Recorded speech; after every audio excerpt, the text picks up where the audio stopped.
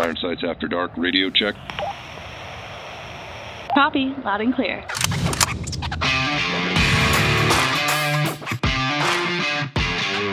Welcome to Iron Sights. This podcast candidly seeks to create opportunities and deliver impact by sharing the experiences and wisdom of successful entrepreneurs and thought leaders who unapologetically aim to win in health, fitness, business, and life. I'm your host, Scott Howell. Welcome to Old School Meets New School, tradition meets innovation, and imperfection meets excellence. Thanks for listening and enjoy the show. Welcome back to another episode of the Iron Sights podcast, After Dark. I'm here with my good buddy, JP. JP, what up? What's good?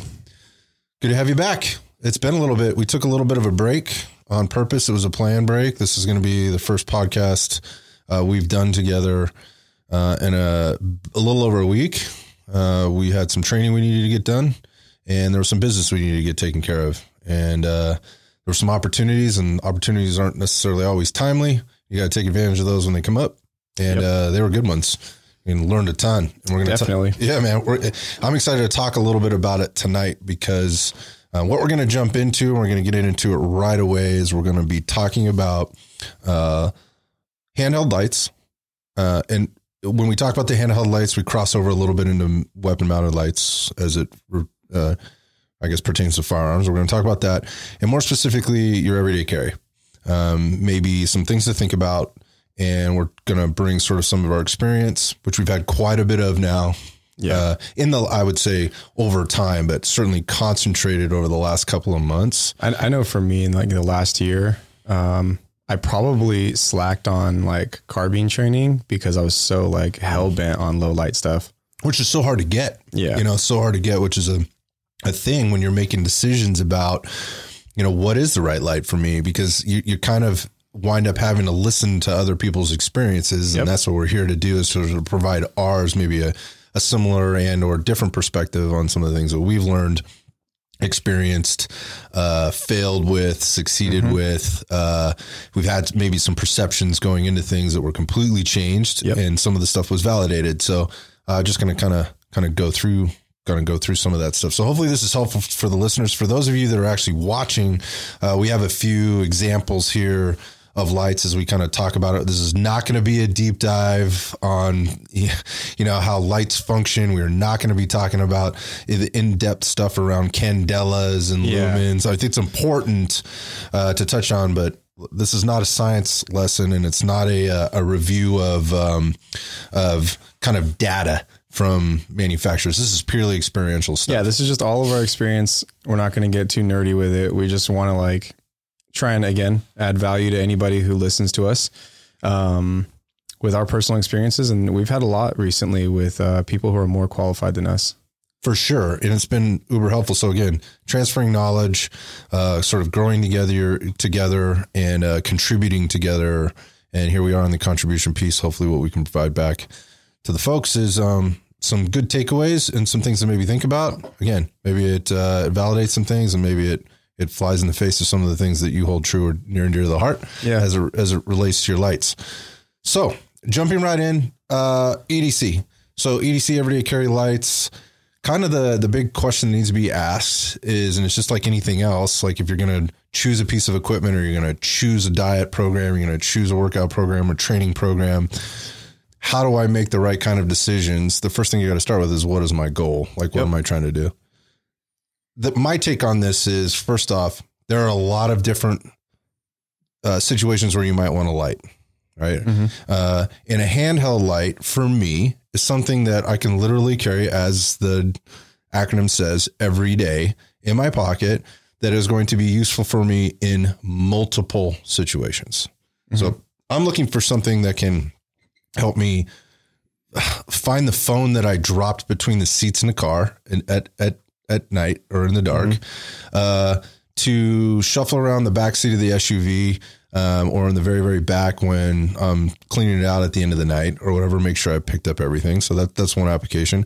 When I'm out walking the dog, right? everything from kind of looking into a dark area as I'm approaching with the dog at night, because that's kind of my nightly ritual, to also making sure that I clean up every last bit of the dog. That, you know, while I'm out there, and there might be a little bit too much information, but that's just the kind of guy I am, to make sure that I've picked up after myself. And then taking it to a completely other end of the spectrum would be, if I should need this in a life-saving type situation, I want to make sure that this light can serve me through thick and thin, weather, right? I guess drops or violence, if that should come up, heat, all different types of environments, and help me out in terms of spotting what is a potential threat,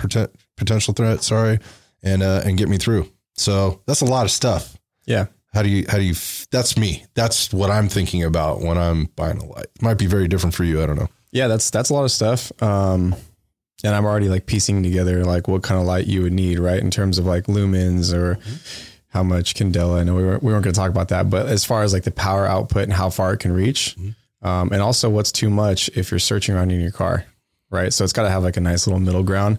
And if you're doing all that, you probably don't want one that breaks when you drop it. Absolutely not. Something simple like that. So yeah, I know that, that I think what you're talking about is a little bit more on the spectrum of what everybody else, your average person, I should say the majority of people, what they would want out of a light, something that's in their pocket. It's not going to bug them, but if their phone's down for some reason, they can look for their phone, search around them for things. And also, like, who doesn't need a light? Everybody uses their cell phone light until they realize it actually doesn't have that much power output, right? It's nice that you have them, but it's really not good for anything more than 2 feet in front of you. I think that's pretty applicable to most people. But me personally, the thing that I want from a light that I think most people don't think about, and maybe I'm extreme for saying this, is I like one that I can have in my pocket, but the biggest light I can have in my pocket without looking like I have a banana in my pocket. Is that a light in your pocket? Yeah, exactly. I like having a little bit of weight and durability. I'll be honest, like, because for self-defense purposes, I want a light that has the power output that's going to disorient somebody, like visually, even if it's just for 5 to 10 seconds, and something that has some weight behind it. So it's just like cops used to carry those big ass mag lights. And now I don't want a mag light in my pocket, you know, but it's the same idea, right? You can use it almost as if it's like a little bit of brass knuckles or it's a force multiplier if needed. Yeah. Yeah. So that's why I personally carry one in my pocket. But you do need a light that covers what you say. Like, everybody should have one. That's just like clean up dog poop, search your car, not blind you while you're searching your car, but be able to punch out far enough to see, you know, the 10 yards in front of you. If you are threatened, if you have to be prepared for, you know, something random happening outside of a restaurant or a bar. Yeah. So you just actually gave a number, which was like 10 yards. And I think there's a lot of things that get lost in conversation when we're talking about lights and the power outputs and, you know, candelas and lumens and things like that. And how much is too much? How much do you actually need? I mean, some of these lights will punch out 100 yards. The mod light I keep in my pocket, I just did a test with Will and Bryant, and they punch out to roughly 250 visually. So, again, if this is an everyday carry, like, do you need to punch out 250 yards if you're carrying a concealed, which is typically a pistol? Is that important? Like, how much do you really need? If you work at a football stadium or if you're a park ranger, that's very good. If you're not, then I personally never see 10 to 20 yards going further than 10 to 20 yards. I never see that being useful. Well, I'll be honest with you. Even in broad daylight, seeing 25 yards in broad daylight with my eyes, I can see the target, but I can't make out a lot of detail. Yeah. And that's in broad daylight. That's a common thing, right? Is like, who can positively ID something like that far away? And like you and me have shot steel 50 plus yards low light. But it's steel, and what it is. Let's be honest. It's C-zone steel. Yeah. We see this like bright color silhouette, and we're like, okay, we know exactly what we're shooting at a range, right? You know, So I think that's definitely something to talk about. Like I said, a lot of people don't think about disorienting somebody and having like a weapon in their pocket. Cause I've gone to Disneyland plenty of times where the security's like, what the fuck is this? I'm like, it's a light. They use it and they're like, oh, it's a light, but it looks crazy. But let's be honest, it is a force multiplier. Again, I don't search with it. I actually carry 2 lights. I carry one on my body, which is the mod light with the switchback on it from Theorem. And then I carry a backup light, and that backup light will be in some sort of backpack that I carry every day. I carry either like a work backpack or a day bag in my car. Mm-hmm. Every single day, I'm going to have one of those bags on me, and it has a Surefire X300 with an A, so it's quick detach. So I can either mount it on one of my weapons, like the Glock I carry every day, or I can just keep it in my pocket because this thing works just like the Surefire Haley Strategic Light, where I can just do that and search with it, right? Yeah, this is really easy for me to use, and it's got constant on. Momentary, yes. So for those of you that are kind of watching, JP's kind of flashing and shining the thing around the studio right here, and you can kind of see, the differences just in terms of the flood effect versus the spot effect, kind of the hot spot on it. Even at the close range and in the well-lit studio that we're in, you can see the difference between the two. But yeah, I mean, the X300 is probably a little bit higher output than I would want to carry for something to search with. But it's just enough to not fucking give me so much backlight or splashback and really fuck me up.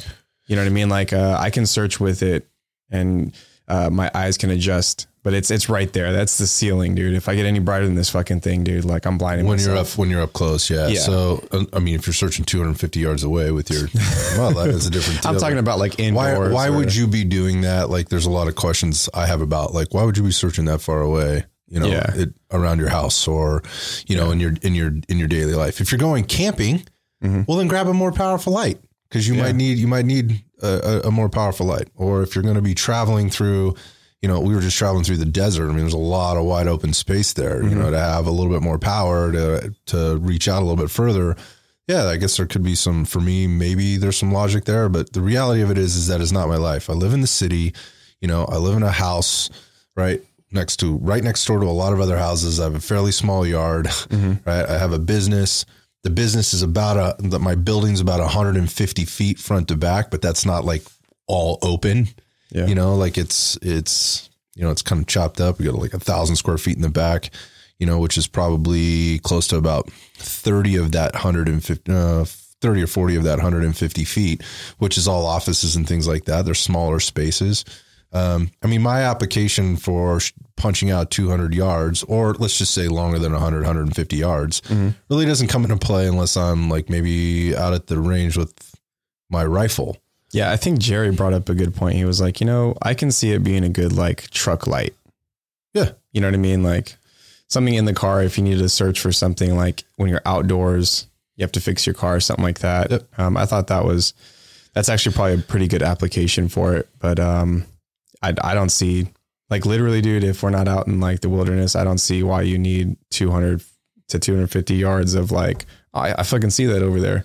Well, yeah. So I think this brings up a good point of how much light do you really need? Right. Yeah. What's usable for us. Right. And so people always go, yeah, but if there's a threat, if there's somebody who breaks into your house, you want to have all the light you can have.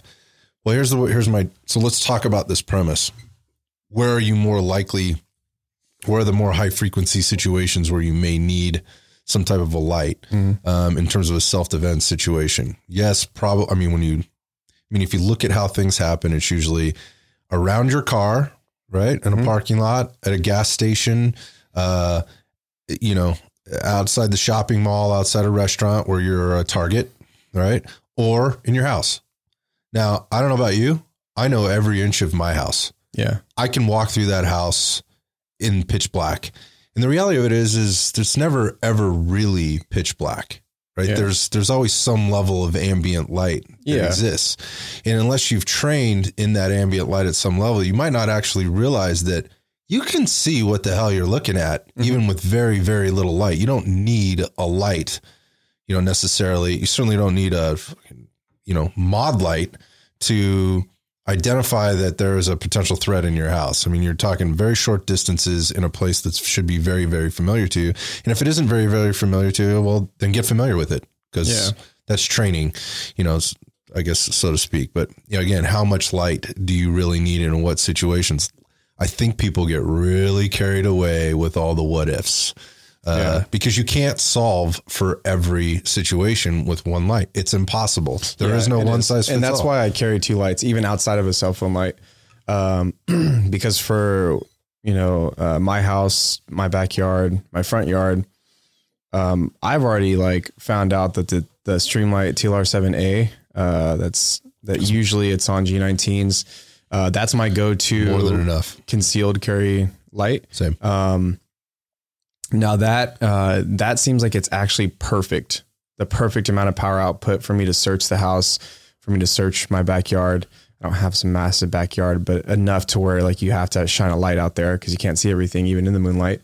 So something like that, that's half the power output of the Surefire X300. And it's less than half the output of this Mod Light OKW. And I personally love that light a lot. That's usually the one, even though it's Streamlight, which is a great company, but that's usually the one I suggest people get almost every single time, because it's just a really good balance. You can see out to 30, 40 yards with it. You can also not blind yourself inside of a house. Right. And in terms of the Streamlight that you have here, I think this one's pretty good in terms of what we talked about, 10, 20 yards, being able to search the house without blinding yourself. And that doesn't seem like it's too much of a hot spot. It's got a good amount of, it's not too much flood, but it's hot enough. I mean, I've been carrying this thing for a couple of years now, by the way. I've dropped it 1,000,000 times. Yeah. I train with it regularly. This particular one does have the rechargeable battery on it. I recharge this thing maybe every few weeks. I use it pretty frequently. And it's basically about the same size as the Mod Light with a smaller bezel on the end. So it's a little bit smaller glass. So it sits in my pocket real nice. This is the ProTech XL. That's the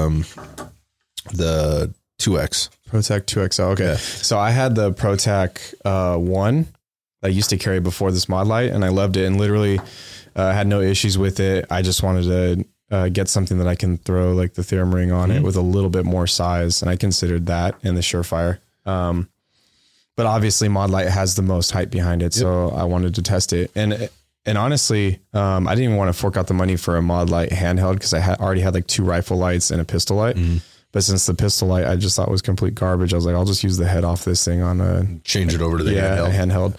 But yeah, so you have to really think about the goal, right? I think your goal is very common. My goal, I think my goal should be really common too, in terms of having a light that can disorient somebody, but maybe that's worth a little bit less because I seem to be in a smaller crowd of people who think that way. But either way, I think that your application is pretty normal. Now, if we're talking combat belts, I've used my Mod Light on my combat belt, the same one I carry in my pocket every day. I've used it outside. The ring, the Theorem switchback, it helps me pull it out of a pistol mag carrier very easily. It's very easy to access. I like it. It worked really well. Last time I was out and we were shooting low light a few weeks ago out in BLM desert. And yeah, dude, it worked great out there. I mean, why not? We're fucking at a 250 yard range. And that's for outside combat stuff. But something we should talk about in terms of outside the waistband stuff is, for one, if that's what you're thinking about, you're just thinking either zombie apocalypse, tyranny, or you're in the military, right? Or law enforcement, that would count too, right? But I don't think law enforcement has an option, do they? I think so. I was just finding that out tonight. I was hanging out with some law enforcement officers tonight, and some of the stuff is department issued and that's what I was going to say, or mandated that they have stipulations on what they can or can't carry. And I have to be honest, I was at a training evolution actually, and kind of watching it go down, and there were 2 light failures with these issued lights, and they weren't any of the lights that we have up here. Yeah. It was dark. It was in a dark warehouse. And it was like, wow, we're about to talk about this in a couple of hours. Is it a handheld or? It's a handheld light. Yeah. And they both 2 failures. There were maybe, let's say there were about 8 officers, and there were 2 failures in the 4 hours I was there. Yeah. I was just observing. I was just watching. Yeah. Well, generally, I think law enforcement. But these were issued lights, though. This is what they were told they have to carry. So generally, from what I've found with all my friends, like Oakland PD, Stockton PD, and stuff like that, is like it has to be approved. Mm-hmm. It has to be issued. Even if you like get them to like run like an RMR or something like that, like it literally has to be something that they agreed upon. Like you can't just go slap it on your gun. Yeah. So or your light. Yeah. So this is like so whole law enforcement, like department policy or agency policy that you might have to, you might not have much of a choice. Everybody's individual too, by the way. Cause I like Oakland PD my buddy was running like a G45 with Trijicon RMR and an X300. And I was like, dude, they set you up, bro. Why don't they set everybody up like this? You know what I mean? Yeah. But apparently I think he's like SWAT or something like that. So anyway, getting back to the EDC. My point is like, if we're doing outside the waistband, which would be law enforcement, military, zombie apocalypse belt, whatever. This felt right manipulations wise. I did actually have issues NDing this thing. Mm-hmm. When we were with Triple Feed, the first time, my second time with them, I had problems NDing this to where it was actually in like my mag carrier and it was just on. Mm-hmm. So the mod light I found is very touchy in terms of the button. Same with the Streamlight. But it wasn't like super crazy. As long as you're in a team environment, like that shouldn't matter because they let me know like after like 30 seconds or something like that. But I will say something that does matter for this thing outside of the manipulations is I did drop it at an indoor range this last weekend with Triple Feed. And I wouldn't say I dropped it and I wouldn't say I threw it. I would say I tossed it at about chest height and it cracked on the first toss.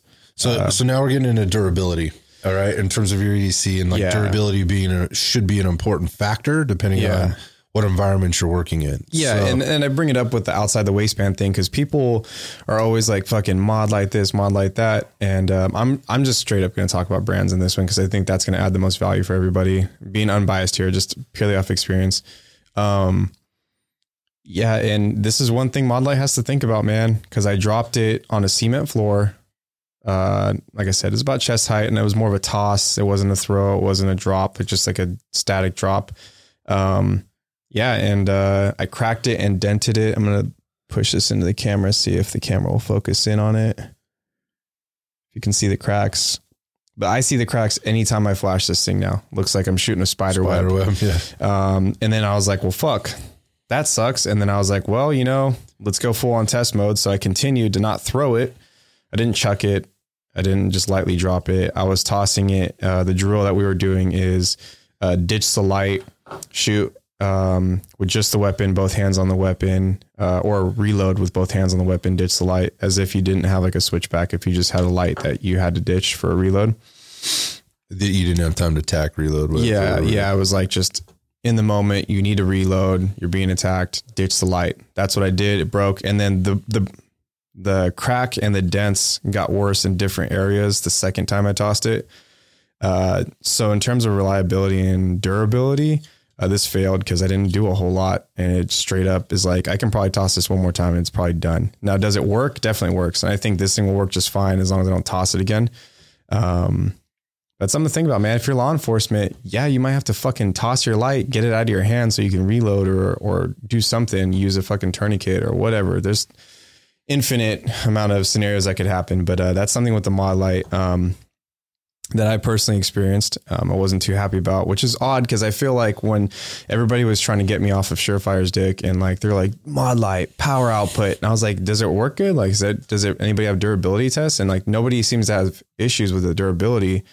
I was like, well, I guess it just holds up to it. But it's different being on the end of a rifle, right? When you're only out. And again, I think the other part about this is how are people actually carrying this thing around in your pocket or taking it out to the range on occasion? Mm-hmm. You may not just have enough experience with it yet, and neither might the other people that are giving you these reviews. I think to the point, we've been out a lot after dark or in the dark, whether it be on an indoor range or outside. And again, just speaking from experience, that's where I think you're coming from. And and you were there. I want to be clear about that because it's not strapped to the end of a rifle. So it is a much different application. Yeah. If you're not punching out windows and doors with a rifle, like you're probably not going to see this kind of damage on your light. Probably. I mean, hopefully you're taking care of, could you drop your rifle? That's going to happen there's a lot of things that could be damaged when you drop your rifle. Right? Yeah. So, cause you got dude, optics. It's like when we were doing CQB with Jerry, like his second nature response to like shit popping up in front of him was to fucking throat punch it with his muzzle. That's right. Yeah. And if you have like a mod light at the end of it, how does that hold up? Yeah. It's depending on how it's mounted and where it's mounted and how you hit whatever you're hitting. It definitely could take the brunt of the blow. So I will say though, that the first light I ever broke was a Surefire X300. I was sprinting at a range with boulders and gravel. And, I had a level 1, holster, basically no type of, clip or anything like that, just open holster. And I guess I didn't have the retention like cinched down enough on the holster. And my Glock like flew out as I was sprinting, just full on. And, the Glock hit the side of like a good size rock, like a brick size boulder. And my X300, the entire X300 was like flawless, but the actual glass itself cracked. Mm-hmm. And it worked just fine. I didn't see any spider webs or anything like that. It worked just fine. But I hit up Surefire and they were just like, oh, we'll fucking send you a new head. So they just said, send us the thing so we can check it out. And like a week later, I had a new X300. Again, both of these lights worked.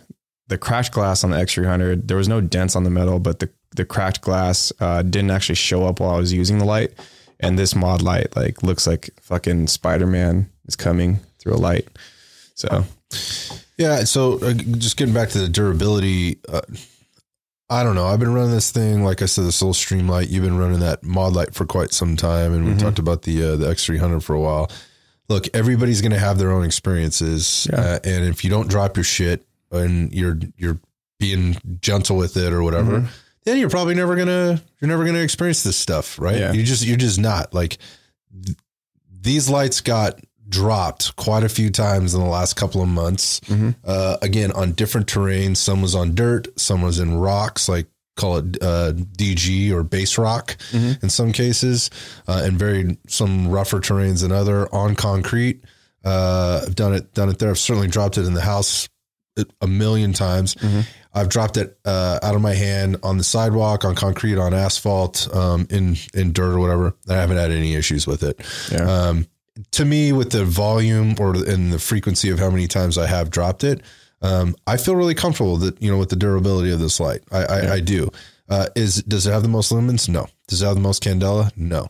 Does it punch out to 25 yards? Yes. Am I going to be shooting at anything in the dark further than that far away? Probably not. Yeah. Probably not. Because if I am, like, shit's real bad. Like, but at the same time, like, I just don't know that I'd be shooting much further than that away based on my life. Anything could be, anything could happen, right? I mean, that's what we're trying to be prepared for, kind of anything. But in a sort of a self-defense, concealed carry type of situation, I'm perfectly comfortable with this light. I mean, I don't think any more. And by the way, it's like $130, something like that. Yeah. So I think that's a big thing too. The ProTac 1 that I was running, it's like close to half the size of yours. Yeah, it's small. I've purchased like 4 of those, and I've given 2 out to like family members. They run on AA CR123, either one. And to me, they have great output for what you're getting. And they're like $60 out the door. And I've dropped them, never broke them. Do I toss them or do anything hardcore? No, but I was using that light for like almost a year before I bought this mod light that I've had now for 6 months or 5 months, maybe. But yeah, so price points is huge. And this is usually why, like, if anybody knows me, like, I'm trying to be objective here, and I'm trying to give people the information, the value that I don't think I received when I got into shooting. So yeah, I think mod lights they're overpriced with this handheld thing, because I didn't want to pay out to buy a mod light handheld light. But I also, now that I'm in the business and in the industry of doing this stuff, like, you have to pay out and try things out. And if it doesn't work well, now you know. Let me ask you this. Like if it was a rifle mounted light only, if they only marketed it as a rifle mounted light and it was just going to go on there, would you think it was overpriced? That's a good question because 3 of us had the connection issues doing low light training 2 weeks ago. And that was with the tail cap. So I would say that's 100% a tail cap issue, but that goes to what I've always criticized Mod Light about. Like, how is the like ergonomics? How is the ease of use, and how durable is it? Like, who's creating this? Is this just some nerd that knows a lot about lights, or is this somebody who's out there training all the time? Because as I told you earlier today, that I just had a meeting with Gunco, and we talked about some improvements on the trigger that we want to make. Because guess what? I use that thing every time I shoot. Anytime I'm shooting a bullet, I'm using one of my triggers to make sure that I get rounds downrange and, some reps on those triggers, right? So my question is Mod Light actually in-house having people test these things and give them feedback, or are they like sending out these lights to people? You know what I mean? Because the rifle light itself works fine, but the tail cap issue, 3 of us out of 4 of us ran Mod Lights, and one person actually just stopped shooting with us because he was like, look, I can't get this thing to work. And how expensive are these lights in comparison to everything else? I'm pretty sure these stay the most expensive light. Yeah, it's a valid point. It is a very, very expensive light. And there are the competitors out there are trying to come in a little bit less than what they're doing. I don't think you could charge any more than they're charging right now. They went straight to market with, we're going to charge as much as we possibly can and see what happens. And people bought it because it was unequivocally the most powerful light out there. So again, going back, I still think it is. Yeah. Yeah. So if you're going to mount it to your rifle, like that, there's something to be said for that, right? It's a completely different application, and, lumens, candela, very, very important in those situations for obvious reasons. But again, speaking to the durability piece, how long has it been out there, and how long has it really been utilized in the dark? Because doing low light training is sort of tough to do unless you have access to property. And number one, you have access to property or range. Number two, that you're going out there and actually using it or doing it, and you're taking tons and tons of reps. How much feedback have they really been provided? That being Mod Light or whoever for that matter. I don't, aside from Mod Light, and are they just cherry picking the reviews or the things that they get back? We're just 2 dudes just going out and training. And how are you supposed to know as your average person who's not in the industry? Yeah, you don't. So from what I've collected, just as a consumer, let's say here, I'm going to name like GBRS Group and all their content just on the outside. Just from what I see, they started running Mod Lights, as far as I know, when I started following them heavy, right? And these guys are dev group. These guys are like the top tier trainers. How long ago was this? I think all the way up until like this last month, right. I've been paying attention. No. When did you start? When did you start like following them? I think I've followed them since like the beginning of GBRS Group. Okay. I think I've seen them through like working with somebody else on a CQV. Okay. So it's been a couple of years. A year and a half. I'd say about a year for me. Yeah, okay. Yeah. So anyways, as far as I know, I could be wrong here, but I think I've seen them have Mod Lights on their sling videos, their CQB videos, because they're big on keeping the tail cap instead of having a pressure pad. Mm-hmm. And I could be wrong, but I'm pretty sure that's what I'm seeing here. And I've noticed recently that like they don't have Mod Lights on anymore. They're using, I believe, the Surefire, which I think is what most people in the military use anyway. And from the outside looking in, my first thought is either they don't have a deal with Mod Light and they have a deal with Surefire, or they had a bad experience with Mod Light and now they can't consciously. Well, we won't know until we ask them. Yeah, we won't know until we ask them. But I'm just speaking purely from a consumer here, right? And honestly, probably I will. I probably will ask them, honestly. But my point is like when you see things like that and you see some of like the most respected people and the big names, like for me, like GBRS Group, T-Rex Arms, like Ronin Tactics, those are massive names and people that I like. What do they run? Just because you see that they run it doesn't mean that we've covered this before. It doesn't mean it's the end all be all. But when they give you rationale behind what they're doing, then it kind of becomes more believable. And it's a gray area there. My point is that like Surefire seems to be like the most consistent across the board. So I usually try to like push them, and they're big on like American made stuff. They're not perfect, obviously, but I mean, nobody is. And again, there's no one light for every situation, but they've been around a long time, and they have a ton of different products. Yeah. And the reason why I bring that up is because not only have they been around for a long time, but if we're talking outside the waistband, that's when you have to really start thinking about, do I want a Surefire? Do I want a Mod Light? Do I want a Cloud Defense, which is a new up and coming company? Do I want a Streamlight? I pretty much always tell people, look, dude, if you're not willing to invest in training or knowledge and gear, just go buy yourself a $50 Streamlight and do us all a favor. Practice. Right? Yeah. Stop it. Yeah. Stop talking about all this shit. Like none of that's going to matter if you don't train. Yeah. But if you're talking about Mod Light, like fucking, Mod Light, then like, okay, go train and then give us data so we can go forward with that. So that's an interesting thing that I want to talk about right now. And that is, so last weekend when we went out, I needed to prove out some things. I'd had enough training low light at this point to kind of go, okay, I'm going to try some different applications. I was using a new Glock platform. I wanted to kind of try a few different things, and I knew there would be other people there with lots of other gear. Mm-hmm. I didn't expect actually as many lights to show up as showed up. I mean, when we started that day, I think I took a picture. There was over a dozen lights on the table. Yeah. Like we had all our lights there. Everybody kind of all brought, and we went through kind of the pros and cons of all the different stuff. There's everything from O-Light to Mod Light, right out there. Surefire, LZetta. Surefire, yes. LZetta was there. There was everything. Everything was on the table. The only thing that wasn't there actually was the Cloud. So nobody had a Cloud. The Cloud wasn't there, and I think there's a couple reasons. I think for one, it's hard to get your hands on them right now. Yeah. Maybe it's like the manufacturing process that they're dealing with, which actually, I just talked to one of our friends that we train with all the time today, and got some new information about. So we've actually tested my personal handheld Mod Light, all of our Mod Light rifle lights, against 2 Cloud Defense handheld lights, the new one that just came out. Mm-hmm. And we did side by sides, and like the Cloud was a little less blue, a little bit more yellow. Mm-hmm. They both punched out to 250, but the OKW is a little bit more of a hot spot. I still think it beats it in range, but it was keeping up with the 18650 batteries. Mm-hmm. Good. I actually was running CR123s for some of my testing. That makes a difference. Yeah. And the CR123s actually were comparable power output wise to the Cloud Defense with the 18650 battery. But what people don't understand about this dual fuel head that I have on this Mod Light is that, even though it makes it nice to be able to run CR123s, because I mean, anybody who's in the game of what we're doing probably has a box of CR123s somewhere in their house, their car. It chews up those batteries quickly.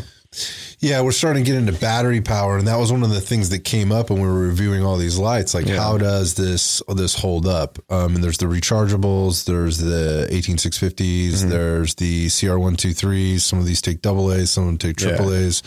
Again, there's a lot of different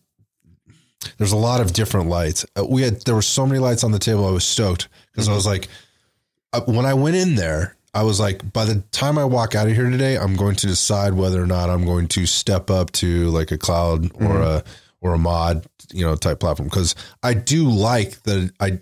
I do like having different lights for different things. Like you mentioned having one in my bag. I've got one in my bag too, right? The one that's on me and the one that's in my different bags, whether I'm out on the range, my range bag, or whether I'm traveling. Like so this Evolution we were at, here's the thing. I actually left this light in the car when I went into this training situation. And so I didn't have it. It was dark. It was dumb. I don't know why I didn't. It was the first day. Literally the first day, she's like, what the fuck? You don't have your light on you? Cece was with me. She's like, that's cool. I got mine. And she has a small Streamlight. Like it's a 2 AA Streamlight that she brought in. So we had it. My point of that is like that thing fucking worked great in that situation, right? It gave plenty of, it was better than any of the lights anybody else pulled out of their duty belt, right? And because they were all wearing, or kit, because that's what they were issued whatever or standardized lights that they had to have. I guess the point of that is I went into this thing going, all right, so do I really need a more powerful light? Because I kind of been sold, like I really like the idea of having more light, and I also like the idea of some of these smaller lights that I've seen people carrying around, and the application there, like it's not as bulky, doesn't take up as much space. I'm telling you, the ProTac one, dude, I had zero issues with it. Yeah. I mean, and all these things, I'm like, I'm going to, you know, cause I just kind of decided in my head, like, I don't know, maybe some money burn a hole in my pockets. Like I'm going to get a different light, and this is going to help me decide which one I want to get. Well, I came out of there, I'm going to be honest with, I'm not buying anything different. Like I don't need anything different right now, unless it's mounted on a weapon. Like I don't need anything different for my DC. I know that for sure now. You talked about for EDC. For EDC, yeah. in my if pocket. We're talking about like a truck light or something like that. Totally that different. Something because it stays in the car. Yeah, it stays in the car. This one stays on me, but then it goes down. A lot of it does come to what you just said there about battery power, and the battery and power output is one thing, but your power source is another. And I don't know if a lot of people kind of realize, you know, the difference between like some of these.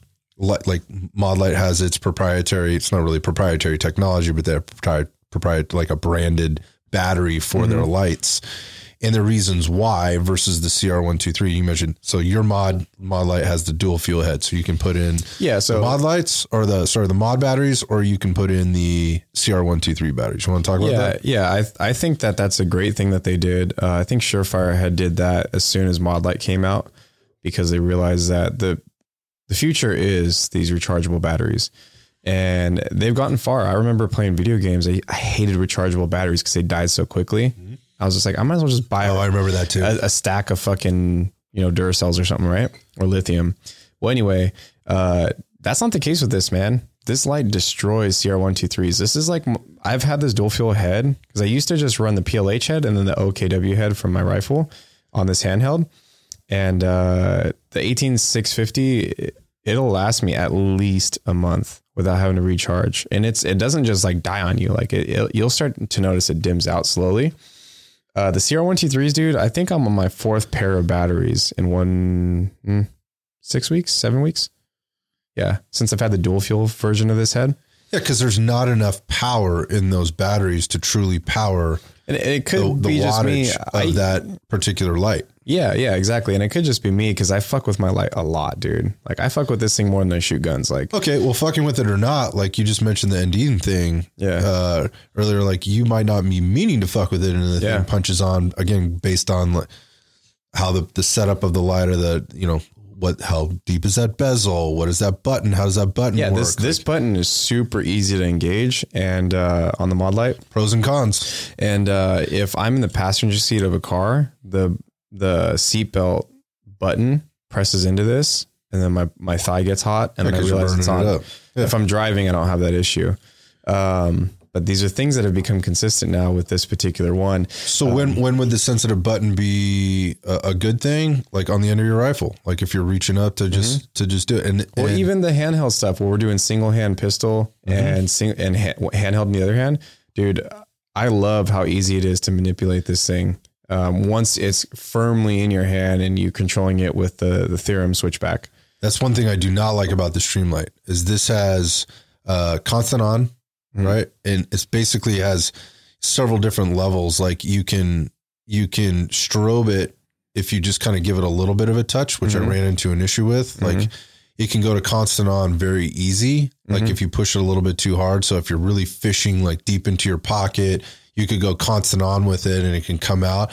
That is one thing that I'm not a super huge fan of this. Yeah, but I think a little bit of that's training, and being used to it so that you don't. I had that happen. Doesn't go to strobing. With Streamlight, I noticed that they do give you a little bit too many options that I wouldn't like, me personally, because like the strobing and the constant on versus the momentary. I don't like having all of that on my daily. I'd rather just have like pressure or click. You know what I mean? Yeah. This also has like a dimming thing too, where you can choose 2 levels, like a high or a low output. Yeah. So that's funny you bring that up. So our friends bought the Cloud Defensive handheld, right? And that's like the new hottest light. And I think rightfully so, because it has power output that's very comparable to Modlite, right? And I did my own testing with it with my friends, and yeah, dude, outside this thing's very comparable. It's right underneath it, I'd say, and a little bit different coloring. Negligible in terms of the power output or the less power output. I've seen this stuff. Yeah. Like it's come on, man. Yeah. Like, and then like in terms of the on the end size, of your rifle, maybe. Yeah. In your pocket, come on. no, for EDC, it doesn't really matter, I don't think, but for the difference between the two. But in terms of size, they're about the same. We use switchbacks on both of them. Now, one of them was using an ND protector on the tail cap so that it's on the cloud. So it's because it comes with that. Like yeah. you can adjust it actually. I think it's adjustable, is it not? Yeah. Yeah. So you have the ND protectors so that you can make it a little bit more challenging so that hopefully you don't ND in your pocket when you're driving like I did. And then my other buddy just didn't have it on at all. And we ran into issues with both. Now, are they big issues? I don't know. In terms of like the ND thing, the ND thing was really cool because the person who was running the ND thing only had, I guess they make two models, like one where it's like low brightness or high brightness. And then one that was just one speed, like my mod light's just one speed. It's just all the way up or off. Yep. You know? But the one with the ND filter had the one that was like all the way up or off. So it was getting a little bit harder to do things like the cigar technique and things like that, which I would never use. I also don't really like myself, but it's nice to have options, right? So maybe the ND protector, who would have thought, made it a little bit harder to engage. How much harder? I don't know. That's up to you and how much you train with it. Yeah. Now the 2-speed one, that one got kind of complicated because sometimes you wanted more brightness and you're on the low setting. And then sometimes you wanted, less brightness because it's something up close and then you're on the high setting. So it got kind of confusing. Maybe that's training, but also when shit hits the fan, yeah. You know what I mean? Yeah. But it's also like, what are you shining it at? Like we're shining it at white paper targets. Yeah. Right. Yeah, exactly. So like if you're shining it at a human, God forbid you should ever be in that situation, but you're shining it at a human who's wearing dark clothing or whatever, which is highly likely. Do you get that, that white light washback or which by the way is something we didn't mention that we should definitely mention. The reason why you get a handheld, if you're somebody who has the EDC and you think that your Glock 19 or Glock 48 with a Streamlight on it, like a slick Streamlight light weapon light, like that's all you need. You don't need a handheld. Well, have fun pointing a gun at somebody to search. Right. That's stupid. Yeah. I think people don't think about it. And when I say that, you shouldn't be searching anything with your weapon light. No. The weapon light is like, I'm searching for a threat. Like I already have engaged this threat, or I'm searching with a handheld because I'm not trying to point guns at people and then possibly fucking get myself in trouble. Yeah. We're talking about tactics now, but it really isn't. We're talking like safety and using your fucking head. Yeah. But yeah, you shouldn't be searching anything with your weapon light. You should be searching with your handheld. And for me, this is what I've learned in all my training now. Number one, I've learned I will never not carry a pistol, or I'll never carry a pistol that doesn't have a weapon mounted light on it. And the purpose of that weapon mounted light is for a backup. Mm-hmm. It will be a backup light in case I drop my handheld, the handheld goes down, something happens, it comes out of my hand somehow, or some bad shit goes down where I will then be activating my weapon light. If you go out there just with the weapon light, and there's many other reasons when we start getting into the tactics and how you might utilize your handheld light in a self-defense situation in terms of positioning and all that. So we're not going to get into that, any of that on here. But what I can tell you is the only reason I would be activating the light on the end of my pistol is if for whatever reason my handheld went down. Yeah. Period. End of story. Yeah. That's the only reason. If people would say, well, if you had a higher powered, light, like a mod light on the end of your pistol, then you could see out to 50 yards. You can shoot 50 yards and you wouldn't have to hold your handheld light or go into like a Harry's position or something like that to shoot. Am I really going to be doing that? Like, I don't really know. I don't really know. I don't know if anybody should be taking a shot at 50 plus yards. If I shine my handheld light at somebody at 50 yards, right? And then I recognize, that could be bad over there. Guess what I'm doing? I'm getting the fuck out of there. I was going to say, so if you ever have to engage something from like 30, 40, 50 yards or more with a light, either you're in a war zone or get the fuck out of there, because that's enough space to get to safety. Get the fuck out. Yeah. I mean, so again, there's a lot of talk and whatever, but going back to the weapon light, which is what you just brought up, which is not what this particular thing is about. It's about the EDC light, that you're carrying likely in your pocket or bag or whatever else. It is the primary light, and it can be used for many, many things. You mentioned self-defense. You mentioned stunning somebody. There's searching. Even when I'm out walking the dog, there are ways now that I've learned to use that light if I'm out walking the dog in a dark area, and not use that light as to give up my position, give up too much information to, potential bad guy that might be out there because they're out there, and those kind of things. Those are things you have to train and you have to learn, again, beyond this talk. But the bottom line is that's the one that's going to be in my hand and on first, not what's on the end of my weapon. Yeah. I mean, and let's say you are in a situation where you have to defend yourself, or you think you do. Do you think you want your gun out at nighttime? You know what I mean? Unless you are 100% sure the threat is engaging. That's the only reason I'm pulling that out. Yeah. It would be the same in in a daylight situation. Yeah. It's the only reason I'm pulling that out is because if I point that thing at somebody, it's one of the four basic rules of arms safety. I would only point it at something I intended to shoot. Yep. That's it. Period. End of story. So, again, another thing to be thinking about for those of you why do I need a flashlight if I have a light on the end of my pistol? Well, you don't want to be walking around your house because you heard a bump in the night, right? With your gun pointed down the hallway when it could be your kid that got up for, to take a piss in the middle of the night. Next thing you know, they come around the corner and you got your gun pointed at them, whether you shoot them or not. Yeah. That's all bad. Yeah. So, yeah.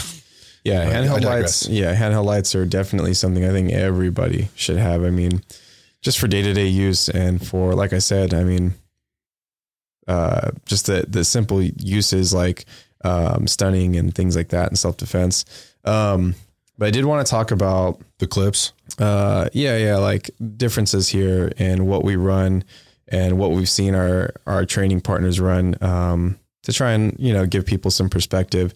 So I've ran the standard clip, you have the Streamlight clip. I've ran those and I like them. They're probably the most comfortable in terms of being under the radar. Because when people see me run my Theorem ring, there's questions. It looks aggressive, man. Yeah. I mean, you could see it, dude. There's just no way around it. You could see it, but I always just say oh, it's just my flashlight. And then they're oh, well, that's kind of over the top, but okay. And they kind of just shrug it off. But also, maybe it could be letting anybody else know who knows anything about anything that if I have this, I might have a gun. Carrying. But I will say that the engagement on the Theorem ring is I draw my flashlight so fucking fast. I don't know what the time is. I guess maybe I can have a timer, but I pretty much am super consistent with this thing and I have the fastest, draw with this thing. And for example, I'm not going to bring a gun into Disneyland, but I'll bring this light. And I'd rather have that faster draw and also this kind of brass knuckle type thing. Yeah, it could be used in a defensive situation. Yeah, so the best without the gun. Yeah. If we're just using the light here, to me, the manipulation, I like it. I'm willing to trade it off, but you are kind of giving up a little bit that you have a nice light or something there, right? Yeah, you're not printing, but you're telling. Yeah. It could be a tell to somebody who may be intending you as a potential victim of theirs. Yeah. Or whatever situation. Here's a question though. What's more important, to get your light out first or your gun out first? Gun first. If you're in a bad situation, but again, do you want to search or identify with a light or a gun? Again, right? There is no perfect situation, right? Yeah. So, but for those people hey, how important is that I get that light? Well, I got to get that light out. And then that way, when I get my gun out, well, my gun's coming out first. If that situation happens, but the gun's coming out first. For me, another thing that I think people in law enforcement should be training MMA and stuff like that. The reason why I always say that is because I've tried to do, given the time that I have in a day, I've tried to do a lot more of that type of stuff, self-defense stuff physically. So maybe I also think about this, I'd rather resort to pulling my light out and have less legal issues if I really feel like something's going down. But if there's some guns or straight up, when you need a gun, right? But a lot of times it feels better to just be able to be look, I can fucking knock this guy out, or I can do all this with just me and have the confidence to not pull my gun out and maybe prematurely think that I'm calming something down that wasn't that crazy. Yeah, totally. Right. Well, I mean, I hear what you're saying. I mean, at the same time, like if you had to go there, like ideally you're pulling both out at the same time. If you need both, they're coming out nearly simultaneously. Well, I mean, both of us have shot with the lights off with ambient light, and we're comfortable with no light. Oh, no, yeah, none. Like We've gotten at least A-box hits. At least at 5 to 10 yards. Yeah. You know, at least at 5 to 10 5 to yards. 10 yards, we're hitting A-box with no fucking lights on an ambient light. Again, yeah. So ambient light being maybe like 20, 25 feet back, the low green light of the emergency exit sign, and the rest of the building being pitch black, or the low dim glow of like a cell phone behind you or whatever that's backlighting things just a little bit is enough to see any amount of light. Like once you're adjusted to it, and that's an important thing. It's like if you're walking straight from daylight into a basement, might be a little bit of a different story, whether there's ambient light there or not. There's an adjustment period or whatever, and you might need your handheld light. But the point of that is even just with a little bit of ambient light, you can be fairly certain in terms of identification and certainly be very accurate. And if you don't believe me, just go try it. You know, go train it. I mean, I don't know that I would have believed that until I tried it. I was like, fuck, I'm shooting until I tried it. Groups, so yeah, until I tried it, I didn't even want to think about doing that. But since I trained it, I was like, you know what? Actually, if I know like the threat in front of me is the threat in front of me, I don't mind ditching my light, getting two hands on the gun and shooting, or just drawing and shooting without even worrying about engaging the light and fiddling with that kind of shit. I think the lights are more, in a lot of cases, are more of like a legal protect your ass situation. I think a lot of people don't realize that when you carry a gun, like you are carrying more responsibility than a car, even though a car can do more damage and on a consistent basis does more damage. There's a higher level of accountability. Yeah. Like guns, there's just like this thing around it. Right. So like you better make sure you're that responsible citizen that doesn't fuck up. You know what I mean? Yeah, I do know. And I think that's part of those are issues that we're always going to face. But again, it just comes back to, again, choosing the right piece of equipment for the right situation and then going and training with it. And again, the perspective here is like we've trained with a lot of different stuff now. And while I might have thought some things before and maybe kind of had this belief system around things, they've certainly challenged once I trained more and I saw other people training with things. And I got the chance to try their stuff, right? Like, hey, can I try that? And I realized like the other day I got to train with the Haley light. Yeah. I was really like into that. I was like, oh man, that kind of makes a lot of sense. I like this little bezel. I can get my fingers around that thing and I can activate the thing. It's only momentary. Like there's no constant on. This makes sense. And what I found was, number one, and there's no clip on this light. So what I found was, one, when I put it in my pocket, it was buried too far in my pocket. Again, training. Maybe it was my first time. I think there's a clip, but I think it's just like a super minimalist slick clip. The one I had did not have one on there. The one I was using did not have. It was somebody else's light. I did like the output on the light. It actually wasn't that powerful, but it was definitely powerful enough. It was like a nice middle ground, right? Totally. But what I found is that application for, again, I'm probably, if I'm holding a handheld light, if I have a handheld light in my hand, it's going to be one hand on the pistol. I'm going to one hand on the pistol. So trying to grab two hands on the pistol with the light, or trying to have a two-handed grip with the light, more of, again, that kind of cigar type of grip. This is not going to happen for me. My hands just don't like that. As much as I train, and I train it quite a bit with with my own light. It just doesn't work for me. And by the way, the housing on that light is basically the same size as the Streamlight that I have already. It's just shorter and it has a much larger head. And then there's this like bezel that's even larger than the head. What I don't understand about that light is that outside of an actual clip, why wouldn't you just use an X300 when it does the same thing? It's almost exactly the same, except you can use your palm to activate it. Where I felt like I had to really dig in, like actually your hand. So for those of you guys that aren't watching this thing, JP basically is able to activate this by placing his X300 off the weapon, right? So it's not on his pistol. By holding it, same thing. It would almost be like this bezel, almost like kind of a cigarette kind of hold on the end of the light, and then pulling the light into the palm of his hand. And it really doesn't matter where he pulls it into his hand.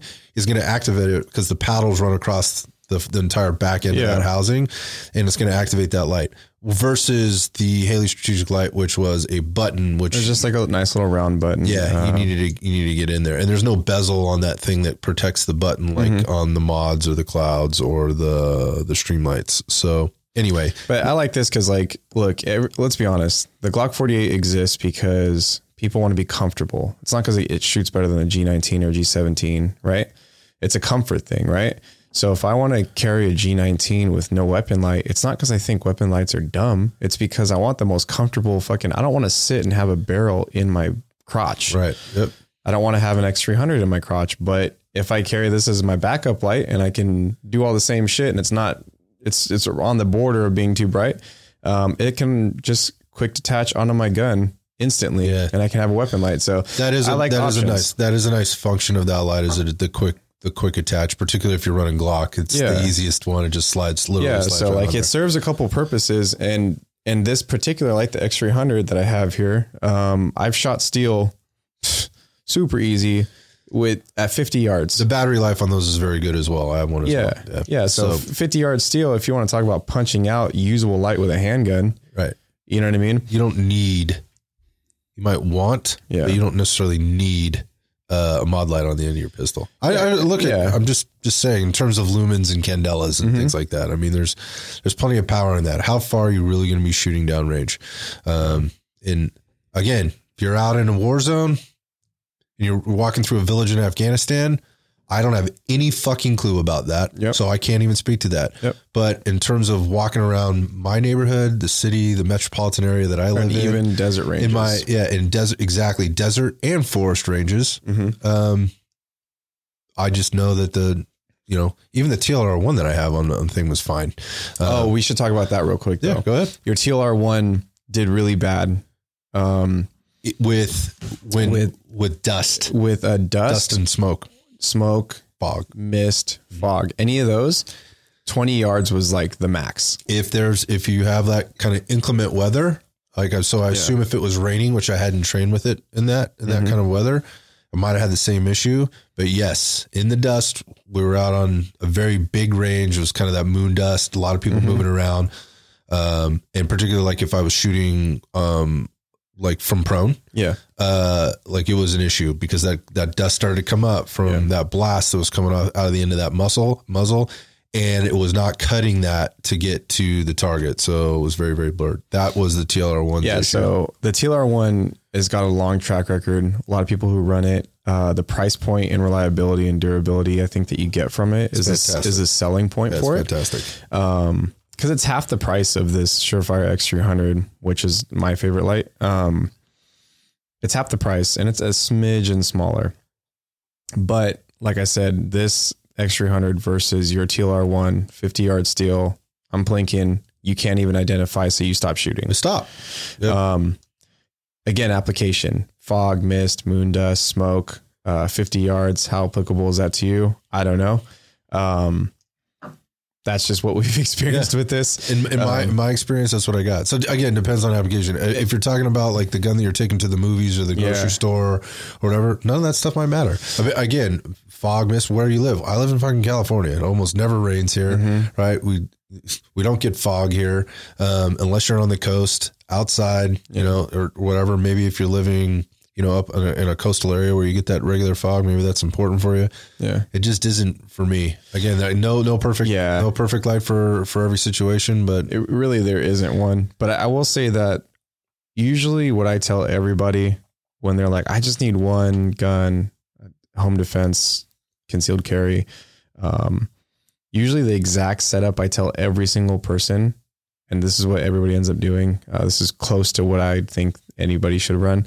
It's a T-Rex sidecar holster, G19, TLR7A. Yeah, the TLR7 is great. I mean, it gives you just enough light for most probably most applicable situations. That's like such a sweet spot light for me. And it's very low profile. Mm-hmm. It's very affordable. It's like $130. Yeah. $130 versus, again, if you are like me and you have hookups, maybe it's like $215 for an extra 300, but sticker price is close to 300. Yeah, it's $300, man. Yeah, I mean, that's a great hookup. I want that hookup. Like that's fantastic. Yeah, that's a $300 light. I mean, they just came out the turbo. I don't even know what that one is, and that might be even too much. Yeah, I don't know. I do want to talk about the Cloud a little bit because I'm one of the few people that's actually done some training with it that has a voice. So it compared to the OKW handheld. Again, it punched out to 250 where we can ID things in the wilderness, in the desert. It was less blue, more yellow than my mod light. We had two of them, two different configurations of it.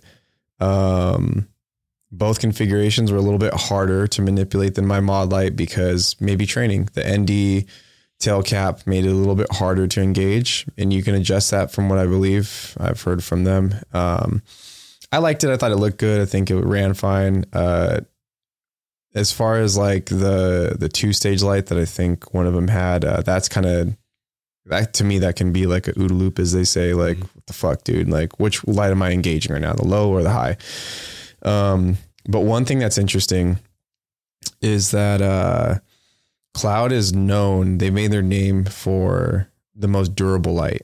It's supposed to be the most durable light. It's never been the best output. Maybe it's not the best manipulations in terms of like how it's applied to the end user. I don't know. That LZ is pretty durable, dude.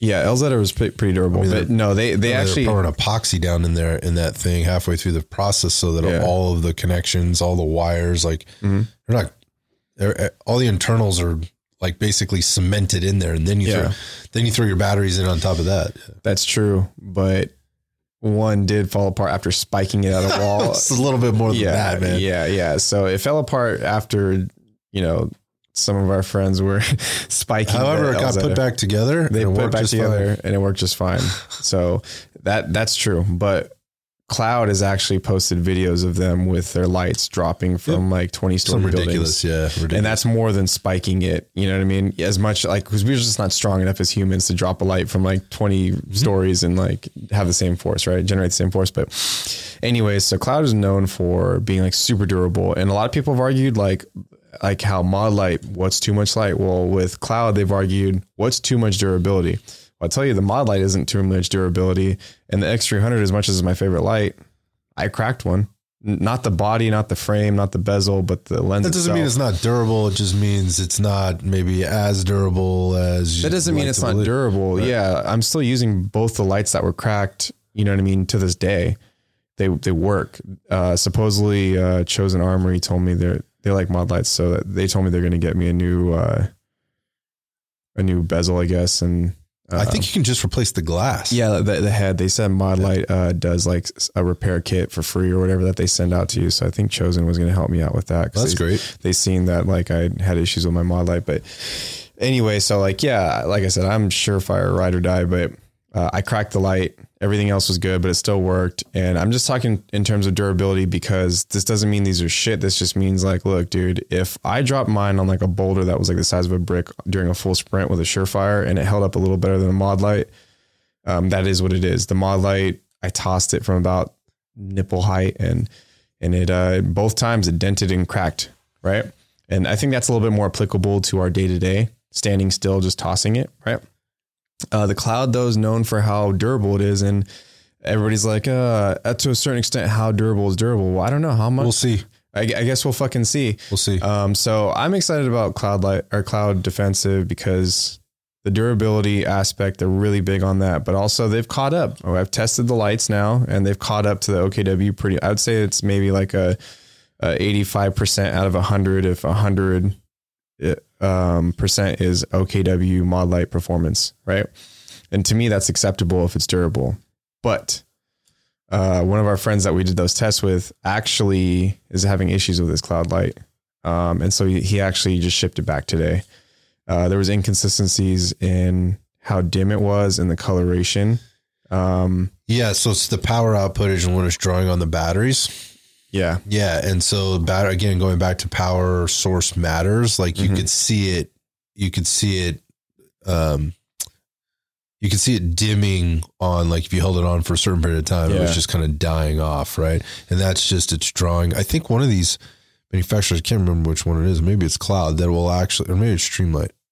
I'm not quite sure, but in their proprietary lights, they will actually, the battery will actually adjust to whatever the wattage is on the particular light that you're using. So you'll see it go at whatever, super high to, well, this light doesn't really need that much power, and will actually back it off and take it down.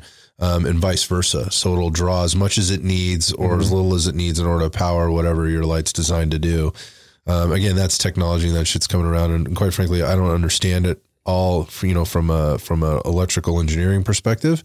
But to your point, the technology is advancing and there's going to be things, and Cloud's going to have probably some things to work out. Yeah. And you know what, as far as I've heard, their customer service dealing with some of these issues with their brand new light, with a swarm of people coming in, from what I've heard, they've handled it as good as they could have. Being the size of the company that they are. And they ran into some things. Yeah. But I think you and me talked about it in one of our other podcasts that, like, look, if you're going to do some crazy release, like, get it buttoned down with how many units. And well, they sold 4,000 units in 5 minutes. Yeah. Or something online. So be ready for that if you're going to be, So they're doing the right thing. They're like, okay, well, if it isn't working, send it back and let's try to make it right. So the next time they sell 8,000 units in 2 minutes, and they don't have to warranty people, and it's like you and me said, never get the first generation. The first generation's where they work the bugs out. Or if you do, expect that there could be issues and be patient, or try to be patient with the company that you're working with. As they're working out their issues, you need to be, you decided to buy Gen 1. So yeah. No, I mean, and I know how it is, especially coming from Train with Purpose with I'm on the 5th generation base plate, and now anybody who's purchased a base plate, they've only purchased 2 generations of it. They've never, I did all the sorting out on my own before I even sold the first 3 generations, and my trigger's on Gen 2 now. So, I know how it goes, man. You just have to be patient and do as much research as you can, train so that you don't get surprised. And, hopefully whatever company you're supporting has good customer service and treats you right. So yeah, I mean, I think we've said good and bad stuff about all the big name lights. LZ is one that I know Triple Feed loves, but I mean, ultimately, after spiking it a handful of times, it did fall apart, which I don't think anybody's spiking fucking lights on a regular. That was pretty excessive. Let's be fair. Yeah, that's pretty excessive. I think that was more. Yeah, I think that was more for just testing purposes, because I was tossing my mod light.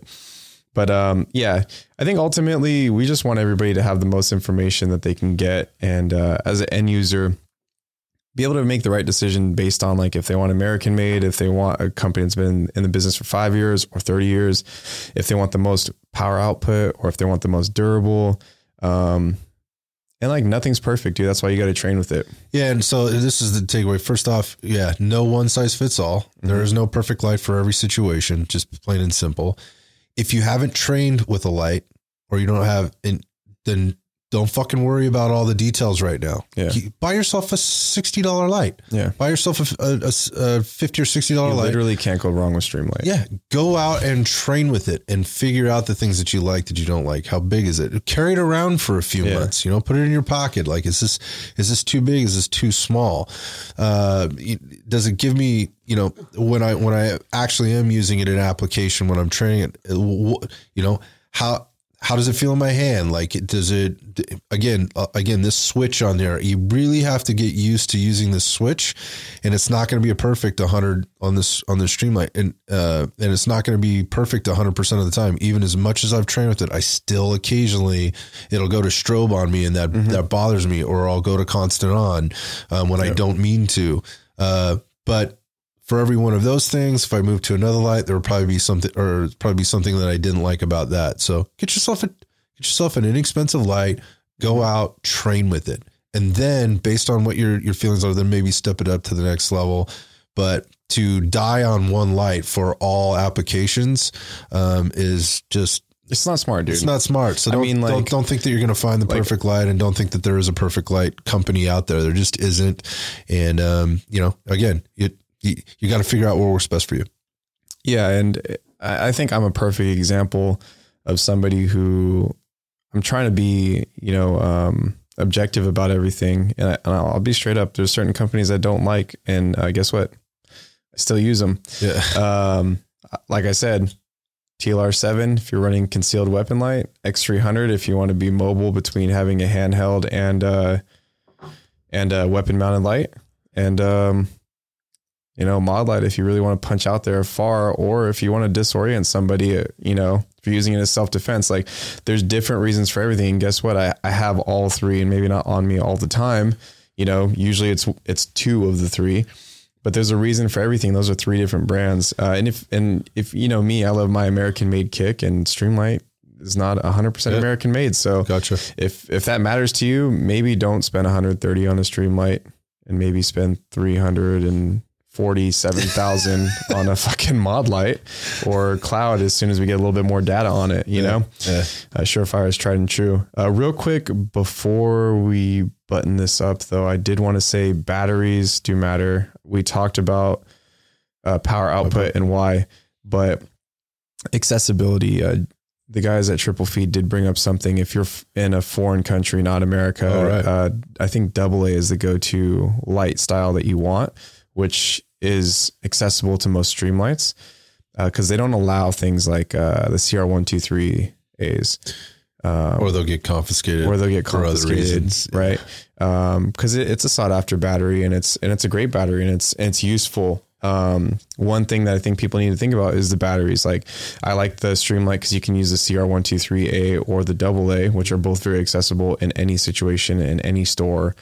So if it dies, you can stop the Circle K or the Arco gas station, Chevron gas station, get yourself some new batteries. Exactly. And the 18650 is the best battery that we've named today.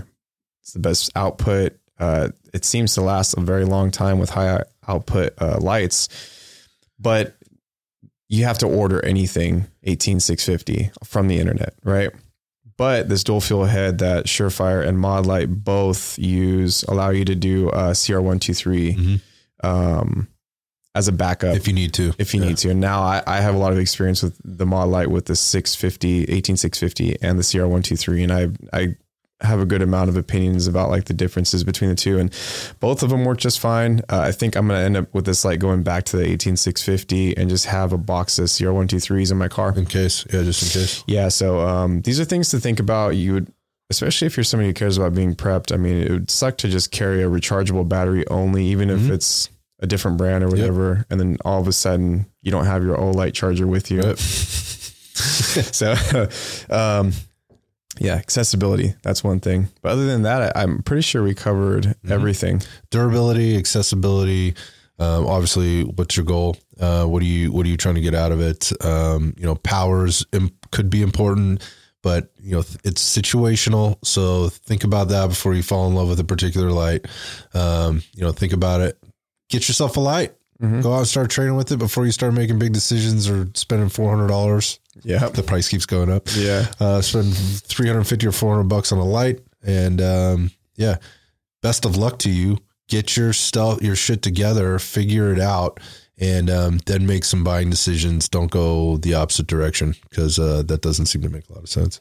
Yeah. And, I think you and me, for once in this gun stuff, got it right the first time by starting with Streamlight and kind of working our way up. Yeah, totally, man.